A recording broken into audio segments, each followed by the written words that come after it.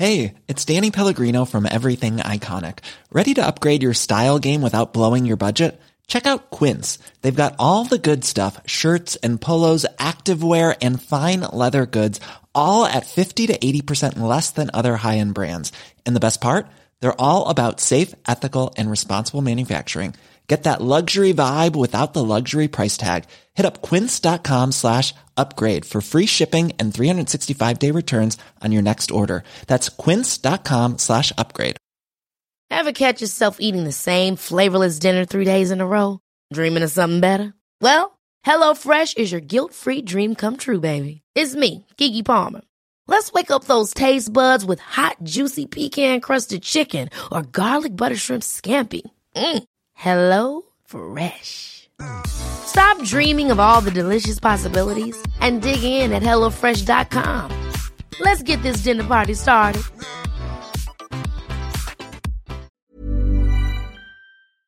Hello, and welcome to Two Cups of Tea, the podcast where I get to hear the life story of an amazing character in their golden years. I'm in Hull today to meet an absolutely inspirational woman, an author of Somebody I Used to Know, her best-selling autobiography about living with early onset dementia. If you don't already own the book, you absolutely need to get a copy. As you'll hear from this conversation, she's incredibly insightful about dementia, speaking as someone who lives with it every day. Anyway, let's do this.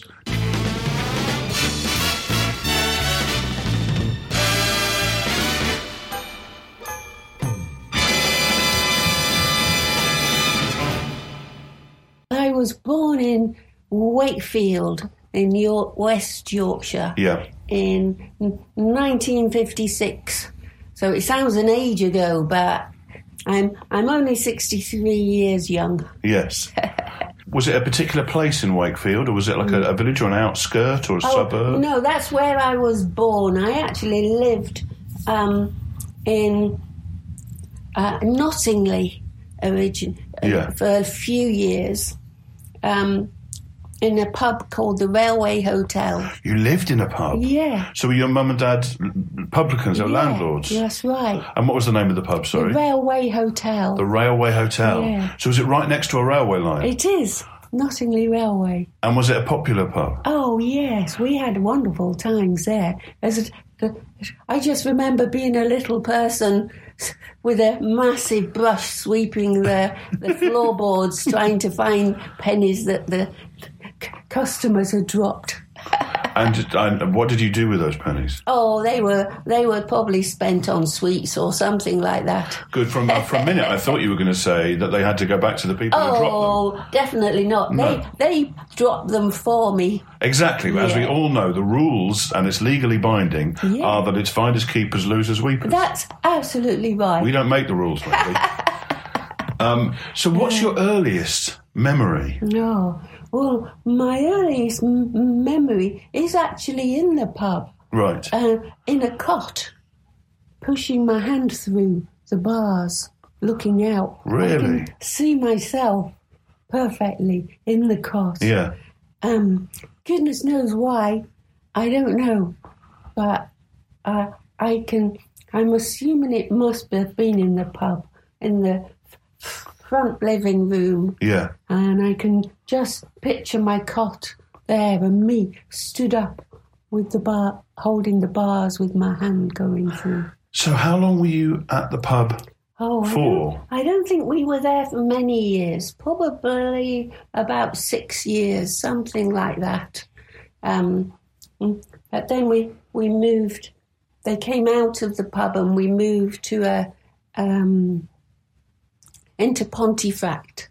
Right. But I still went to school in Ferrybridge, a little village school. I know Ferrybridge. Yes, yeah. Well, I had lovely times at Ferrybridge School. I have very fond memories there. That was like a primary school, was it? It was, yeah. So what were the things that you remember about the school and about your little friends? Oh, I just remember lots of smiles and laughter. I just remember having a very happy time at school. Yeah. I loved school because where we lived, I lived away from my friends. Yeah. And so school was my time to play for me. So at the end of the day, you didn't walk home with your friends, whatever, you were collected? And... No, I caught the bus. Oh, right. I caught the bus into a stop before Pontefract, and then had a lovely walk home past the licorice works. Yes, because Pontefract cakes. Yeah, that's right. They're the black discs, aren't they? That's it. I always get confused between those and Eccles cakes, but Pontefract are the nice licorice ones. They're the licorice circles. I do love a Pontefract cake. I love the licorice works. Oh, I bet. I bet they smelled fantastic. Yeah. Well, we had the licorice fields as well. Hang on, I didn't know how licorice... Did it grow? Oh, yes, like a root. Why did I not know that? I don't know, but you can buy the wood to chew. Some people liked to chew the wood because it tasted of licorice. And there were licorice fields? Yeah. Which is presumably why it was Pontefract that had the name of the thing, because they were all... Well, I never knew that. Every day's a school day. There you go. That's your learning for today. Exactly. So tell me about your parents. My mum, she worked.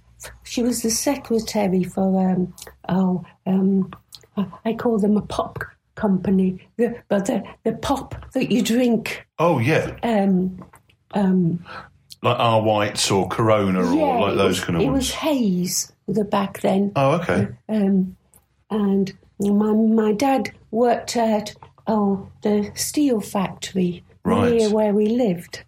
So yeah. Do you remember the kind of games that you used to play? Well, I was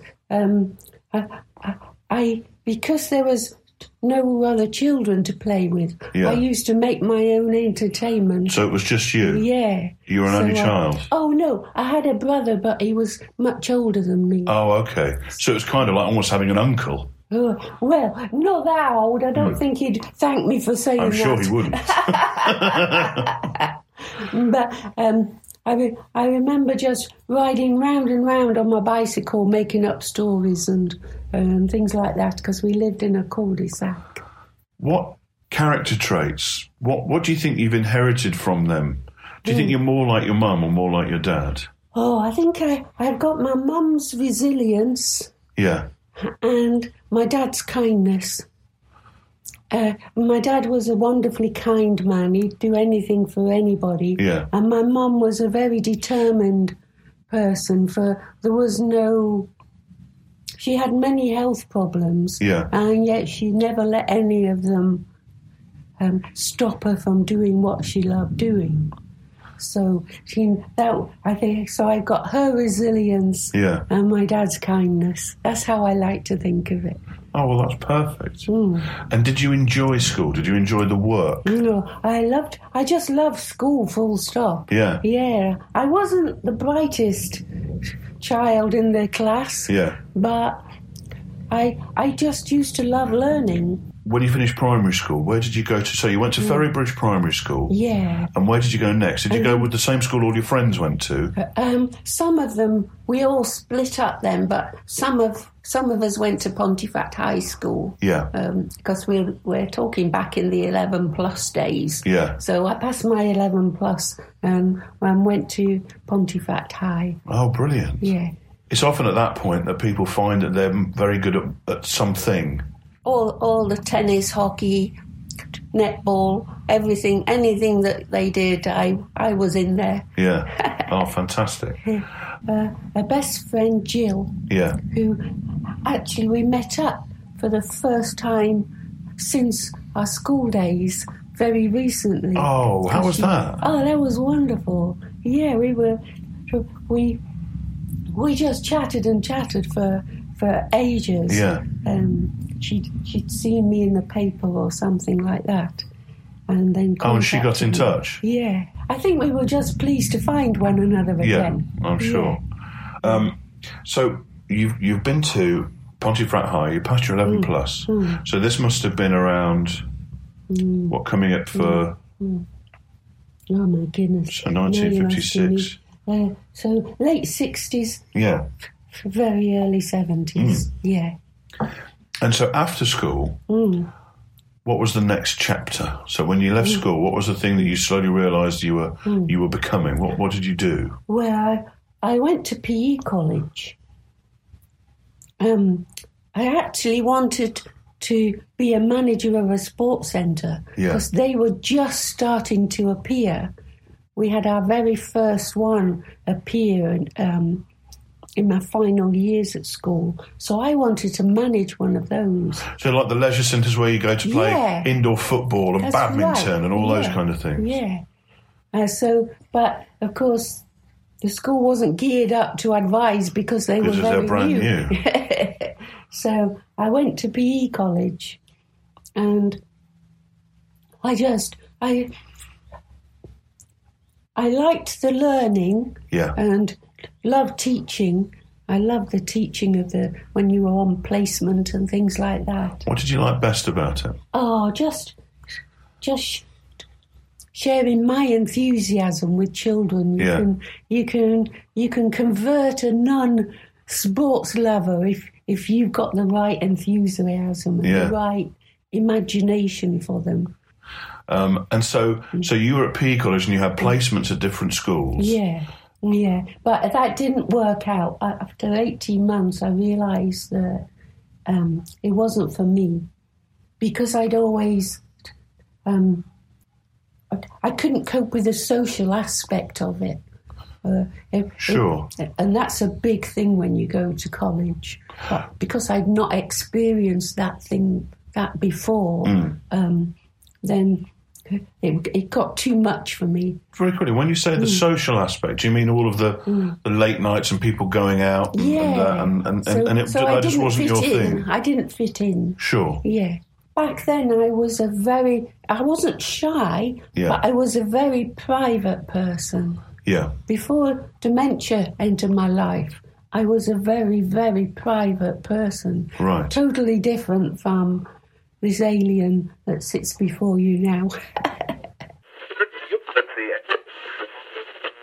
So you decided that the PE college wasn't for you, and you then said you went, and where next? I volunteered. I did community service volunteer in a children's home, and they gave me a room, and I worked as a care assistant. Yeah. And that's where I met my husband. Sure. Yeah, he was a social worker. Yeah.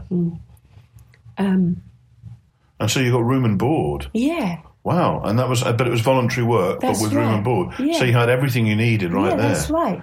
And you were looking after the kids? Yeah, they were. What kind of age were they? There was one house that was littlies, little dit dots. Primary school children, and then the other house was secondary school children. Yeah. So very different challenges for them both. But again, I had a wonderful time with them.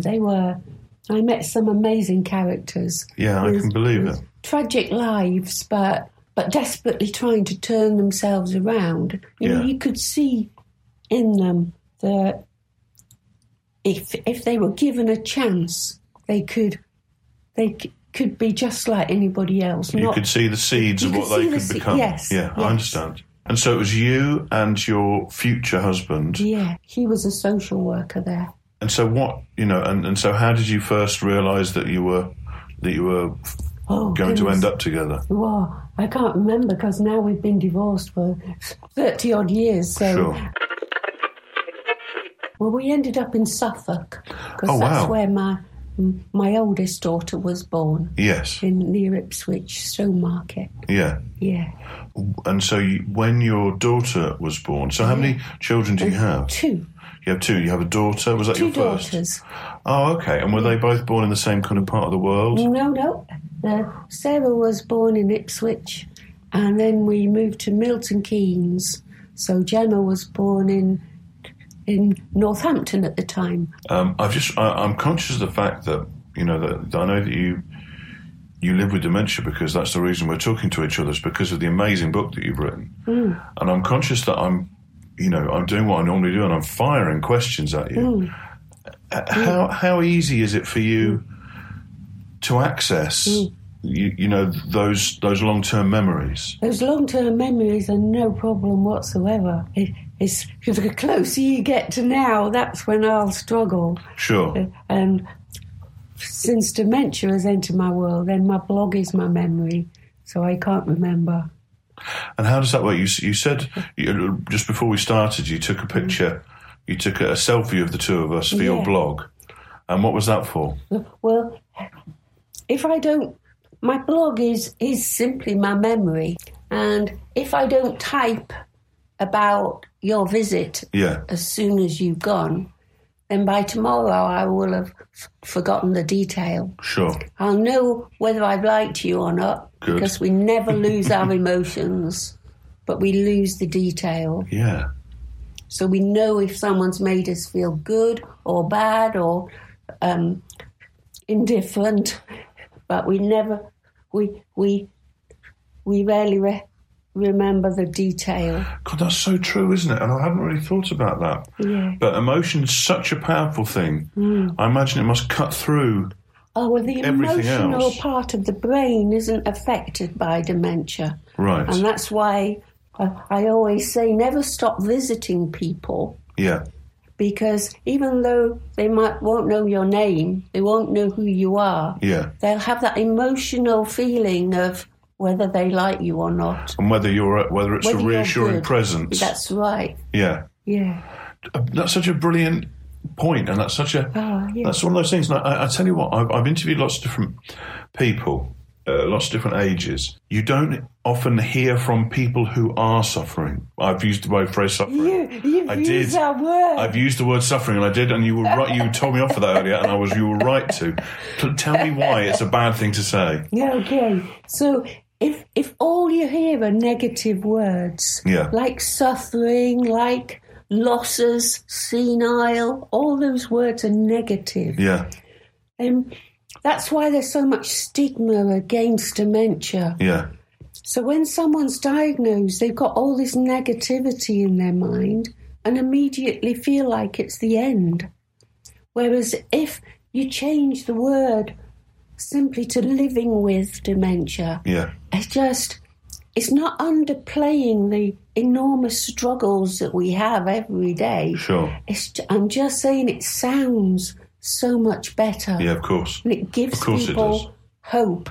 But suffering gives no one hope. And we all suffer every day. Of course. But we're living with it and trying to cope with the challenges that it throws at us. When you were in Suffolk, what were you doing? Were you continuing to work with children? Oh, no. I did. I've done lots of strange jobs. I made lawnmowers. You made lawnmowers? There's Suffolk Punch. So you made both lawnmowers and Suffolk Punch? The Suffolk Punch is a lawnmower. Oh, is it? Yeah. Oh, I thought it was a drink. I thought it was like cider. I thought you were talking it about... might be that as well. Sometimes I made lawnmowers, other times I made cider. And so after you made lawnmowers... Yeah. You've got my favourite CV of anyone I've ever heard. Oh. I think my funniest job was wrapping butter. Wrapping butter? Because it was long before the health and safety days. Yeah. And I remember I only lasted a day because I couldn't stand up in the place because the floor was so greasy and slippy. Oh, so there was butter everywhere all over the floor. Oh, my God. So where next on your CV? Oh, Milton Keynes. Yes. Well, I was there for 30 years. Oh, really? Yes. It was wonderful at the time when we were there. Yeah. Because it was just beginning to become Milton Keynes. Yeah, it was the new town, wasn't it? I mean, it was one of those. It was one of those rare things. It was a town that had an advert for it on the telly. That's right. We were with the balloons. We lived there was with it the balloons? Yeah. Red balloons. So we saw it all growing and the shopping centre going up and everything like that. And again, I met some more best friends there that I still keep in touch with, Julie and Terry. we used to walk the children to school together and everything. Yeah. It was a lovely, lovely time. Did you have children who were the same age then? We did. Yeah. Yes. Ryan and Alec were the same age as Sarah and Gemma. Yeah. So we walked them to school. We lived next door. Yeah. We had a lovely time. So it was you and the girls at this point. Yeah. Because we didn't have very much money, so we had to be very creative. I had to be very creative in what I did with them. Yeah. You know, walk in the park. It might be, we'll go elephant hunting. See if we could spot an elephant, and just creative things. Wendy, did you ever see an elephant? There was always one that got away. One that you saw, and you said, "Quick, look! Oh, it's gone." Yeah. Otherwise, they won't go. Elephant hunting again. No, that's so. There's true. got to be. There's always got to be the promise of an elephant. That's right. Had you had any health issues at all? I imagine being so sporty, you didn't. But well, I was renowned for having a brilliant memory. Right. So that's how I first knew there was something wrong, because it started to let me down. Right. I'd had just ordinary health things like everybody else, but nothing major until I had 2 or 3 strokes. And it was then that all the tests started, and when my memory started to let me down, and when I was out running and I'd fall flat on my face because my brain and my legs weren't talking to one another as they did. So I knew there was something not right. But did you ascribe it to the strokes, presumably? Dementia never entered my vocabulary. Yeah. Because, like so many other people, I thought it only happened to older people. I thought it was age-related, and it's anything but. Even though that's true, I mean, the age. What age did you say I was you 58. first? So is that still must be quite a young onset, or are there lots of cases? Because I don't know much about it. There's lots of cases under 65. Some of my friends are in their 30s. Yeah. There's even been a recorded incidence of a child having been diagnosed with it. So it's more likely to happen the older you get. Yeah. But if you're under 65, it's called young onset dementia. Sure. When in the conversations I've had, and in the media generally, you don't often speak to people who are living with dementia. It's often relatives. That's right. Yeah. And I think that's why you and the book that you've written is such a beacon to lots of people. It's so rare to talk to people who are themselves living with dementia. But that's because when people hear that word dementia, they think of the end. Yeah. And because when we're given a diagnosis, we're often abandoned to find our own way round this maze of confusion. And so people often give up, and their family often think of it as the end. But people forget that there's a beginning, and you're no different the day after you got the diagnosis than the day before, with so much life still to be lived if you're given the chance. And because the medics, the clinicians, they always say there's nothing we can do, because they look at it from a medicalized world. Yeah. You know, we can't have an operation, we can't be made better. So to them, there is nothing they can do. But if they used social prescribing instead of this medicalized vision, then they could point people in the direction of support and help that could truly help them to live. That's so true. Does that exist? Oh, in tiny little pockets of the country. But still, I get thousands of emails from people, literally thousands. And I've never had any that say, oh, we were given good advice when we got the diagnosis. Yeah. People have been abandoned. So it's still happening even now. And so that shows the impact of the book as to how people are hungry for a way for it not to be dealt with in that medicalised way you talk about. Right. They just want knowledge. Yeah. And the fact they're coming to you as opposed that's to... very sad, isn't it? Well, no, I mean, it's wonderful in a way, but at the same time, I know what you mean. It should be on your doorstep. There should be leaflets about that at the next to the flu jab. That's right. Information surgeries. Giving out this positive advice. Yeah. And yes, there is a bummer of a diagnosis to get. We have some really rubbish days. But I always say that if today is a bad day, tomorrow might be better. Yeah. I'm very lucky. I always say I'm so lucky because I'm a glass half full person. Yeah. And so many people that are glass half empty people struggle to see anything positive. Yeah. And so need that help of those closest to them to see that there are things they can still do. There's lots we can't do, but there's nothing we can do about it. So did being a glass half full person help you on the day you were diagnosed? Do you remember the day? Oh, I remember the day very clearly. Well, I remember the image of the consultant because she had a very sad look in her face, saying there's nothing we can do. And it gave me a handshake and said bye-bye. And that's you can imagine my mindset leaving that room. Yeah. Having just been told there's nothing we can do, I'm sorry.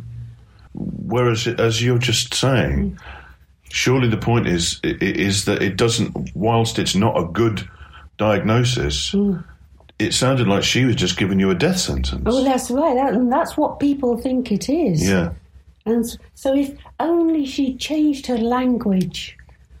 Nobody should forget the psychological effect of language. Yeah. And if only she'd have said, yes, it is young onset dementia and a diagnosis no one wants to hear. Yeah. But if you think of it as the start of a different life, not the end. Yeah. The start of a different life, a life of adapting to the challenges that dementia will inevitably throw at you. Yeah. But remember, there is still so much you can still do. Yeah. How different my mind would have been coming out of the room. Exactly, yeah. Yeah.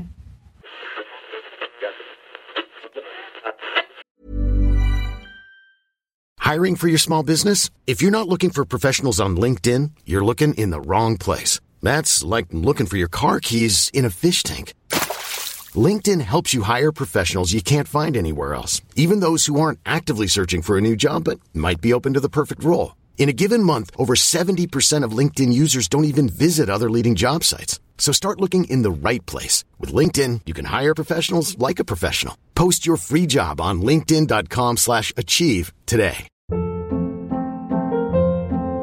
Hold up. What was that? Boring. No flavor. That was as bad as those leftovers you ate all week. Keke Palmer here, and it's time to say hello to something fresh and guilt-free. Hello Fresh. Jazz up dinner with pecan-crusted chicken or garlic butter shrimp scampi. Now that's music to my mouth. Hello Fresh. Let's get this dinner party started. Discover all the delicious possibilities at HelloFresh.com. Millions of people have lost weight with personalized plans from Noom. Like Evan, who can't stand salads and still lost 50 pounds. Salads generally for most people are the easy button, right? For me, that wasn't an option. I never really was a salad guy. That's just not who I am. But Noom worked for me. Get your personalized plan today at Noom.com. Real Noom user compensated to provide their story. In 4 weeks, the typical Noom user can expect to lose 1 to 2 pounds per week. Individual results may vary.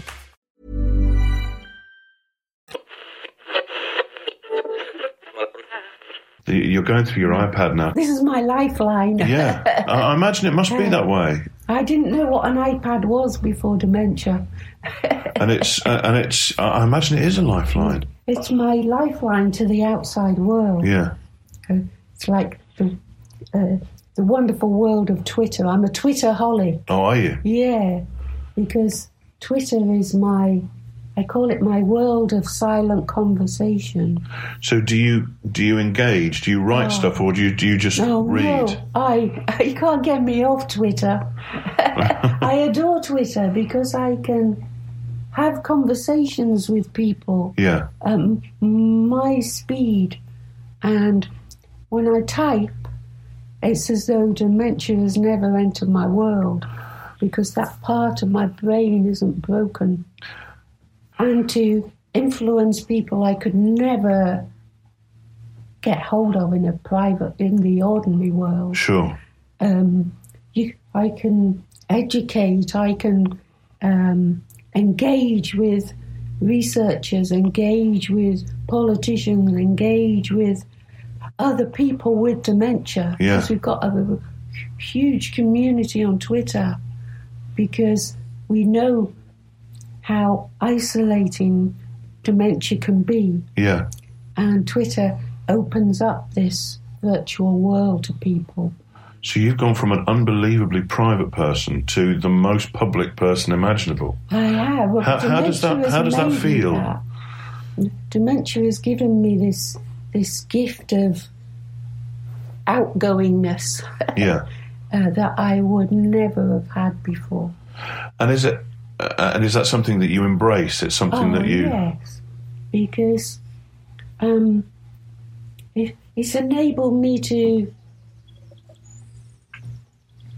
tell my story openly that I would never have told before. The private me would never have wanted to write a book. Yeah. They would never have wanted to stand up in front of people and talk. But I was so shocked by the lack of understanding and awareness of dementia when I was first diagnosed that now I'll shout from the rooftops whenever I can. So do you have a busy social schedule? Are you doing... My calendar is fuller now than when I worked. Really? So is it public engagements? Yes, yeah. And kind of conferences talks? And things like that, wonderful things like this. Yeah. The book has opened up a new opportunity for me. Yeah, absolutely. To speak to different people who might not have known about dementia. Yeah. So... Yeah. As I say, I'm a positive person, so I always like to try and see the positives. So I call this outgoing alien a gift that dementia has bestowed on me. So you're saying it's almost transformed you into a different person? Yeah, it certainly has. That's why my book, Somebody I Used to Know, that private person is very different from the person you see now. Yeah. I didn't talk like this. I didn't behave like this. Yeah. I was a very different person. Sure. In the first few years, because it's been, must be July about 5 years. 2014. So about 5 years. Yeah. And so in those first few months and that first year or so, what were the changes that you most noticed? Other people's reaction to me. That's people interesting. Started behaving differently to me because, again, they heard the word dementia and they thought it was the end. Why aren't you in a nursing home? Why? Do you think so? People had written you off, you think? Oh, yeah, absolutely. Yeah, definitely. And did that make you more determined to do more? It made me... I saw how people's attitude was affecting my daughters. Right. And so... That must have hurt. I was then not prepared to see it as the end. Yeah. I didn't want them to see it as the end. Sure.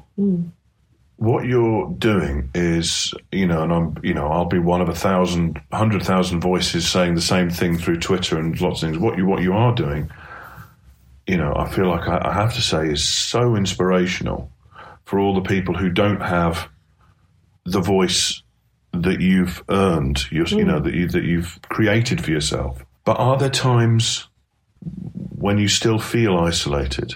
Oh, yeah, absolutely. Especially on bad days. Sure. And the bad days are, it's like a fog descends on the brain. Yeah. And imagine driving through a fog and not being able to see where you're going or know where you are. That's how it makes you feel.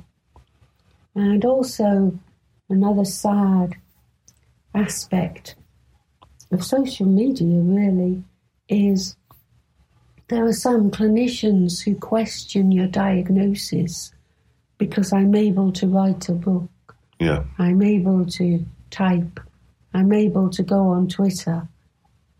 So they openly question your diagnosis, which is very sad, because why on earth would anyone want to pretend they have dementia?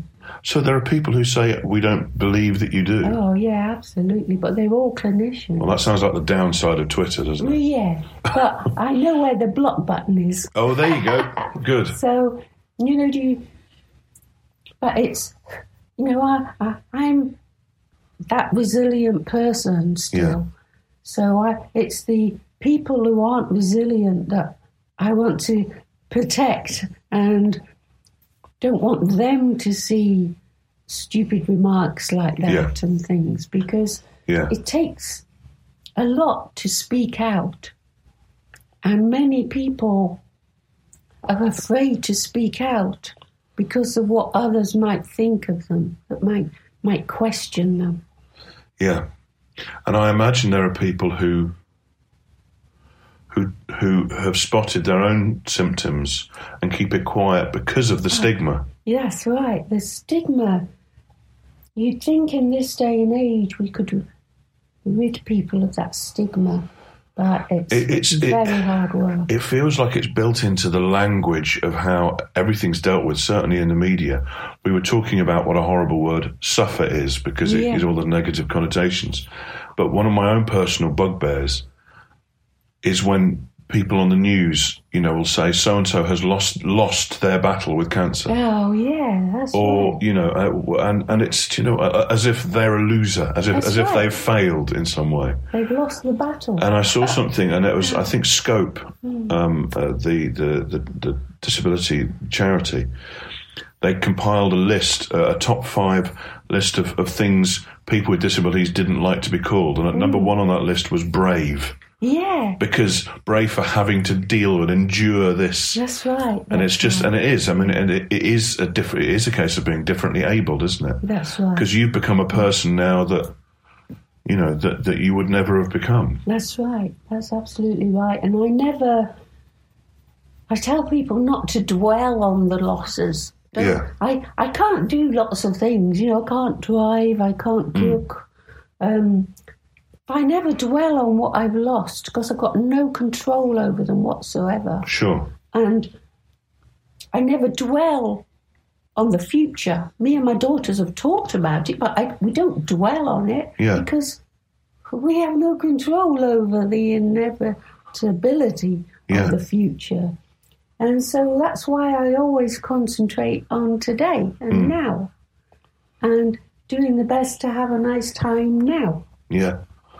No, I think that's exactly, A, it's the only way to look at it, and B, it's the best possible way to look at it. Well, that's right, yeah. You can beat yourself up 1,000 times by feeling sorry for yourself. Yeah. But I always say that's a moment lost of joy. Yeah. And even if that joy is simply looking out at a beautiful flower, looking out at the birds, that's a joy. Yeah. So don't beat yourself up over things that you have no control over. I don't know if there's something you mind me saying, but you live on your own. I do, yeah. Do you think that's made a difference in terms of the fact that you've stayed, you know, that you are... Absolutely. I always say it's a big advantage to live alone, which many people think is crazy. But living alone means no one moves things for me. No one makes things disappear, because if something's moved, it no longer exists to me. Yeah. And also, I've not got that worry of having your husband worrying about me, or so you don't have that burden of guilt. That's right. Right, I can completely understand. Yeah. So it's again, I see it as a blessing. Yeah. I think I'm lucky to be living alone, and it means also that I have to find a way. I have to find a way to overcome what dementia throws at me, to adapt to it. And many couples, for the kindest of reasons, they disable the person before they've lost an ability to do something. By, for instance, putting on their coat. My daughters used to put on my coat when I was first diagnosed. Yeah. But I could still put on my own coat. Yeah. And if I told them, if you keep putting on my coat, I'll forget how to put on my coat. Yeah. And you'll have to come here every single day. I want to go out and put on my coat. And they stopped immediately. Yeah. But people forget when they're in couples, they do it for the kindest of reasons. But actually, it's being unkind. Do you know what? I think that's such a fascinating point, though, isn't it? And that's so true. Because it is through absolute kindness and also, you know, as a way of coping, it's to develop a routine. Yeah. But the thing is, as much as that comes from the kindest place possible, it's to your detriment. It is. Well, it's also to their detriment. To their detriment longer term. Yeah. Because they'll keep having to do that task. Yeah. Time and time again, because we forget so easily. Yeah. And it's often something as simple as finding a different way for us to do it. Yeah. For example, putting on your coat. It might take us an hour to put on a coat, but what does it matter? Yeah. You tell us we're going out in an hour and to put our coat on, and you go do something else. There's my mantra is there's always a way. There's always a way to adapt to another way of doing things. I think there should be more people like you, Wendy, to be honest. Oh, there's lots of people like me talking out about living with dementia. There's something wonderful called Dementia Diaries, where we can all... We speak our thoughts of whatever it is we want to say. Yeah. And they're all recorded on a wonderful website called Dementia Diaries. Sure. So there's lots of people with dementia to listen to on there. Oh, that's fantastic. Yeah. That's a really good tip. Everybody's voice is important. There's a wonderful story about a very elderly lady in a home who used to drive the staff and the residents bananas because all she did all day was tap on the table. And the staff got really angry with her. Yeah. And her relatives came over, I think from Australia one time. And they asked, what on earth is she tapping for? And they said she used to work at Bletchley Park, part of the Morse code. Yeah. And so then the staff would ask her about her young days doing Morse code. And she suddenly came to life because she could tell them. She knew. Yeah. And because people understood why, then it didn't drive them mad anymore. Yeah, God, exactly. That's the perfect story. Yeah. Everyone has a history, and it's just taking the time to find out about that person. Yeah. Because so much of what they do now, what what you see as annoying habits, they all have a reason of why. Yeah. And it's because they regress back to that time of what they were. What's the piece of advice or the motto that you've since your diagnosis that you've tried to live by? Well, people forget that every day we're faced with decisions. And some are tiny, what to have for lunch, and some are large, like how to cope with dementia. Yeah. And it's the path that you choose that can make or break you. Yeah. And I decided I would choose a positive path because I was determined not to give in to dementia like so many people thought I would. Yeah. And so just think, when you're making a decision, when you're faced with a life-changing decision, life-changing moment, just take a moment to think that your choice of what you think now will make or break you. Yeah. That's fantastic advice. Wendy, it's been a privilege to talk to you. Yeah, I had a lovely time. Thank you. Oh, thank you so much. And so, what's the next thing that in your busy, crammed calendar? What's the next thing that you're going to go and do? Well, maybe I should tell you what was the last thing I did. Yes. Because on Saturday I did a skydive. Oh my! Seriously? Yeah. Really? I did a skydive for Young Dementia UK. And I had the most amazing experience falling out of a plane. Oh, my God. What was that? Did at any point you think, I'm not sure I can do it? No. Really? You are so gung-ho. I've lost all fear because I've faced my biggest fear, facing dementia. Yeah. So what else is there to be afraid of? Oh, my God, that's so true. Although I would still have been petrified. Oh, Wendy, thank you so much. Thank you. Thank you.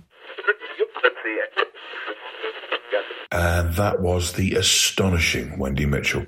The one thing that keeps coming back to me about when we met was when she mentioned that she got her resilience from her mum and her kindness from her dad, because that really is the best possible description of her. A gloriously open heart and kindness, but with a cast-iron resilience to everything that's just been thrown at her.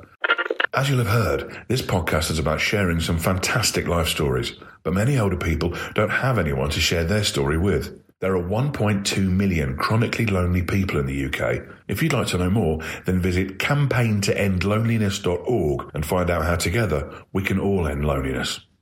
Thanks to the amazing Wendy Mitchell, and thanks to Acast for hosting this show. See you next time.